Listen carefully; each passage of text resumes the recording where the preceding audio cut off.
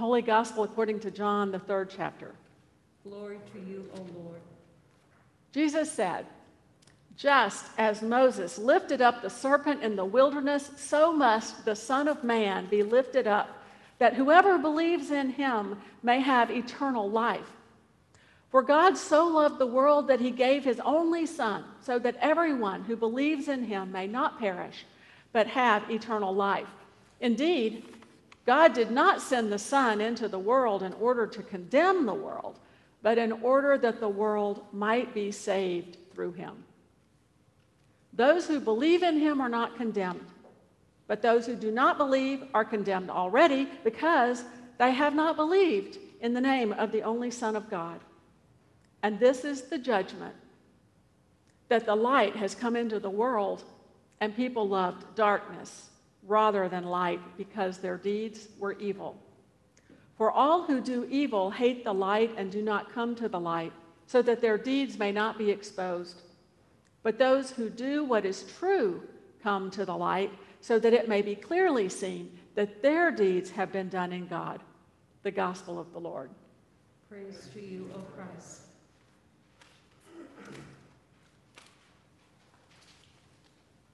For those who are just getting in here, I'm stuck in the pulpit today because we've been having some problems with our audio-visual Zoom feed. So I know they can see me if I'm here.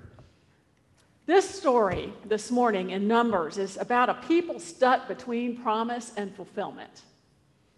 Instead of a land of milk and honey, they get a desert. The promise falls short. Deliverance at the sea leads into the God-forsaken wilderness. The Red Sea seems like just a point of unreal exhilaration between one kind of trouble and another. And the wilderness seems permanent. Those are the words of Terence Fretheim, Professor Emeritus of Old Testament at Luther Seminary.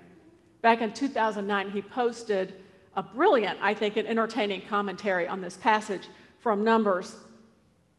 Fretheim knows a lot about the Old Testament, but we can all say that we know a lot about the wilderness because we're in the wilderness right now, and we have been in the wilderness for a long time, and maybe we're starting to wonder if we'll ever find our way out. Fretheim goes on. The promise has been spoken, but who can live by words alone?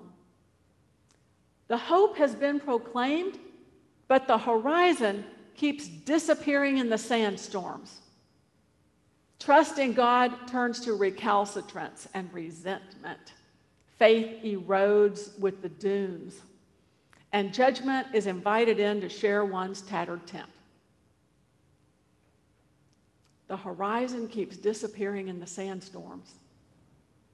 Those words describe, I think, every day of the last 12 months. We would just begin to see the horizon, right, on the other side of COVID and this hell of social distancing and shutdowns, and then the sands would shift, and the story and the message would change, and the promised land would just slip right out of sight again. Whether the government is trying to control us or whether the scientists are really just tossing out guesses along the way, the results are the same: another day, another week, another month, maybe another year in the wilderness. Wilderness can bring out the worst in us. I know it is not bringing out the best in me.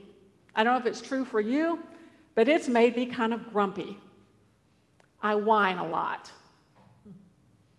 And what's kind of scary is some days that seething, festering rage that I feel just brewing right beneath the surface, a rage that would love an excuse to come out. And I see a lot of that around me, so I know I'm not the only one. 2 weeks ago, I left the church on a Friday afternoon, admiring, the spotless carpets and the freshly mopped stairs going down to the west parking lot. Everything looked grand.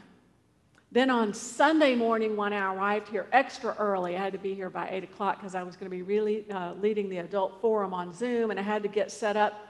I came in, I was still admiring the freshly swept carpet outside, the beautifully groomed carpet inside, not a spot on it.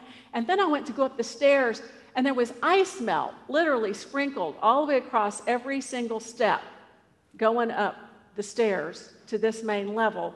And then again, not a spot of ice melt on anything else. There was no explanation for it except that maybe somebody had put it there. I'm guessing somebody got mad at something or with someone or maybe with God, because this is the wilderness and it doesn't always bring out the best in us. It didn't always bring out the best in the Israelites either. The day they laid down their shovels and marched out of Egypt across the Red Sea, however you want to read that, I bet they were dreaming about Mai Tais, right? And a balmy breeze somewhere, and buffet tables, and a beach chair with a great big red umbrella. But instead, they're in their own weird kind of lockdown. I mean, they're traveling, but the destination looks and feels a lot like hell. They whined. They felt put upon. They bicker. They're ready for a fight. Are we there yet? How much longer? We're tired of walking. How much further do we have to go? We don't have any food. We're sick of eating the food. Besides, the food tastes bad. We want McDonald's. We want Dairy Queen. We want anything but the same old sandwiches. We're hungry. We're tired. We're bored. We're fed up. And then they complained against Moses and they complained against God. And suddenly, we're told pit vipers are crawling around the desert, getting into their tents, hiding in the rocks, like Satan coiled up in the shadows of our hearts somewhere. And the Israelites are barefoot or wearing these little sandals woven out of river grass. People are getting bit, and when they get bit, they die. They are terrified. The snakes get their attention. Snakes always seem to get our attention.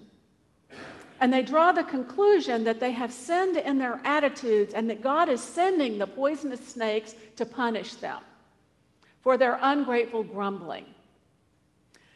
But as Cameron Howard points out, God and the narrator, neither one, say that the snakes were sent as a punishment or even that God sent them. It's just that old false logic we fall into where we say, after this, then therefore because of this.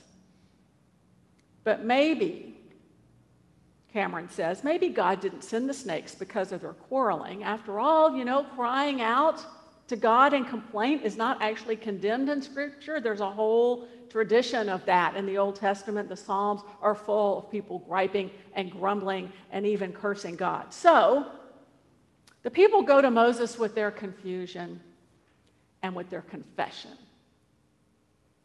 And Moses prays to God, and God answers by providing an antidote, because God is always providing the antidote. God tells Moses to make a bronze serpent. The word for bronze and the word for fiery basically sound alike in Hebrew.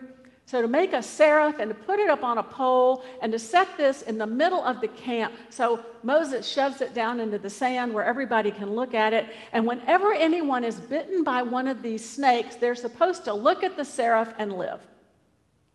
It's a weird story. On another day in the Exodus story, Aaron, the brother of Moses, gets in trouble for making a golden calf when God seems to be absent. But now God is telling Moses to essentially do the same thing. Images of snakes are common. There are a dime a dozen amulet all over the cultures that surround the wilderness. The Canaanites and the other peoples worship these things all the time. So it smacks of idolatry and magic. But God said, and Moses obeyed and followed God's instructions, and now when the snakes bite the people no longer die, they continue to live. Sharon Johnson said a couple of weeks ago, it's putting the sin out there so that we can recognize the sin and live. I like that. It isn't the solution we're hoping or praying for, though, is it? You know, just thinking about it gives me the heebie-jeebies. Can you imagine putting up a tent out in the desert at night and waking up with a rattlesnake on your chest looking you in the eye? And then you get bit. I don't care. Great, I don't die, but you know, I wanted God to take away the poisonous snakes. I wanted to not get bit in the first place. I wanted to be out of the wilderness and into the land of Mai Tais and beach umbrellas. We wanted to get our shots and then start a bonfire in the parking lot and torch our masks. But God's solution isn't to take away the snakes or whisk us out of the wilderness. God's solution is to lift up the source of our suffering and transform it into the means of grace. Love doesn't promise, apparently, to end the suffering. As Matt Skinner says, love carves out sanctuary in the midst of our distress. Sanctuary in the midst of the distress. God takes our worst fear, whether it's a snake God puts on a pole, or the terrorism of seeing the Son of Man nailed to a cross, and God transforms our worst fear so that it becomes a symbol of hope and the means and the location for God's promise of eternal life. Most of life is wilderness. And in spite of our complaining, the wilderness isn't all bad. God is present, leading, providing, a pillar of cloud by day, a pillar of fire by night, a voice rolling down the mountain like thunder, a whisper in the stillness after the storm. Sweet, clear water gurgling from a rock, flakes of manna glistening in the morning dew, the bread of angels. Mark Anand's father was moved into hospice care this last Wednesday, earlier this week. He is 91 years old. He's lived a good life, but it's hard to let go. It's hard to say goodbye. Yesterday, Mark texted me 2 photos, side by side. One was taken on his parents' wedding day 64 years ago. They're gazing adoringly into one another's faces. The second photo is of his mother sitting with her back to the camera, bent over his father's bedside, the same gaze of love in his father's eyes. This is wilderness. Holly Carmichael has been in touch this week. Tom in the hospital battling a failing heart, and it's scary. And every day the doctors change the plan and change the story. And one day they think it's a bad wire in the pacemaker, and they tell her it's going to be a really, really dangerous touch and go surgery, and she's terrified. And the next morning she wakes up and she has a thought in her head, and she calls the cardiologist and she said, could it be a leaking valve? And the cardiologist cancels the surgery, checks up on her theory, decides she's right, and the fix for a leaky valve is a lot less scary. Tom's birthday is Monday. He'll spend it in the hospital. We can't surprise him with a visit, but he's alive, and all will be well. Wilderness. In the midst of a pandemic, we have found new blessings. In the face of hunger, there are food drives. In the face of death, there are the people who went to work so that we could have groceries and health care and gasoline and police protection and education and funerals and weddings. And there were construction workers and utility workers and contractors and people who run the stores and all the other things so that we can have what we need and also what we just think we need.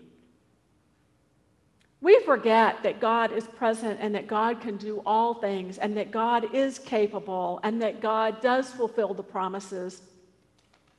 As Fredheim said, we forget that God makes use of the means available in every context to achieve good purposes.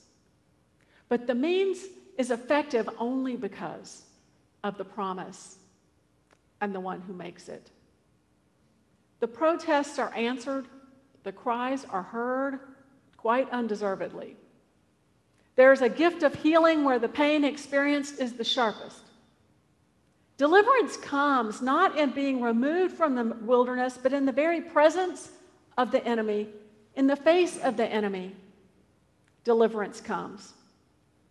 The movement from death to life occurs within the very experience of God-forsakenness.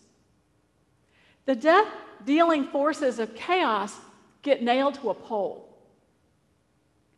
Whether we are at our worst, whether we are at our best, God loves us. In the midst of the wilderness, we can look outside of ourselves at the Lord who gave his life so that we might live. For God has called us out not to die in the wilderness, but to take us into a new and promised land, a world of goodness and grace and love, filled and flowing with milk and honey.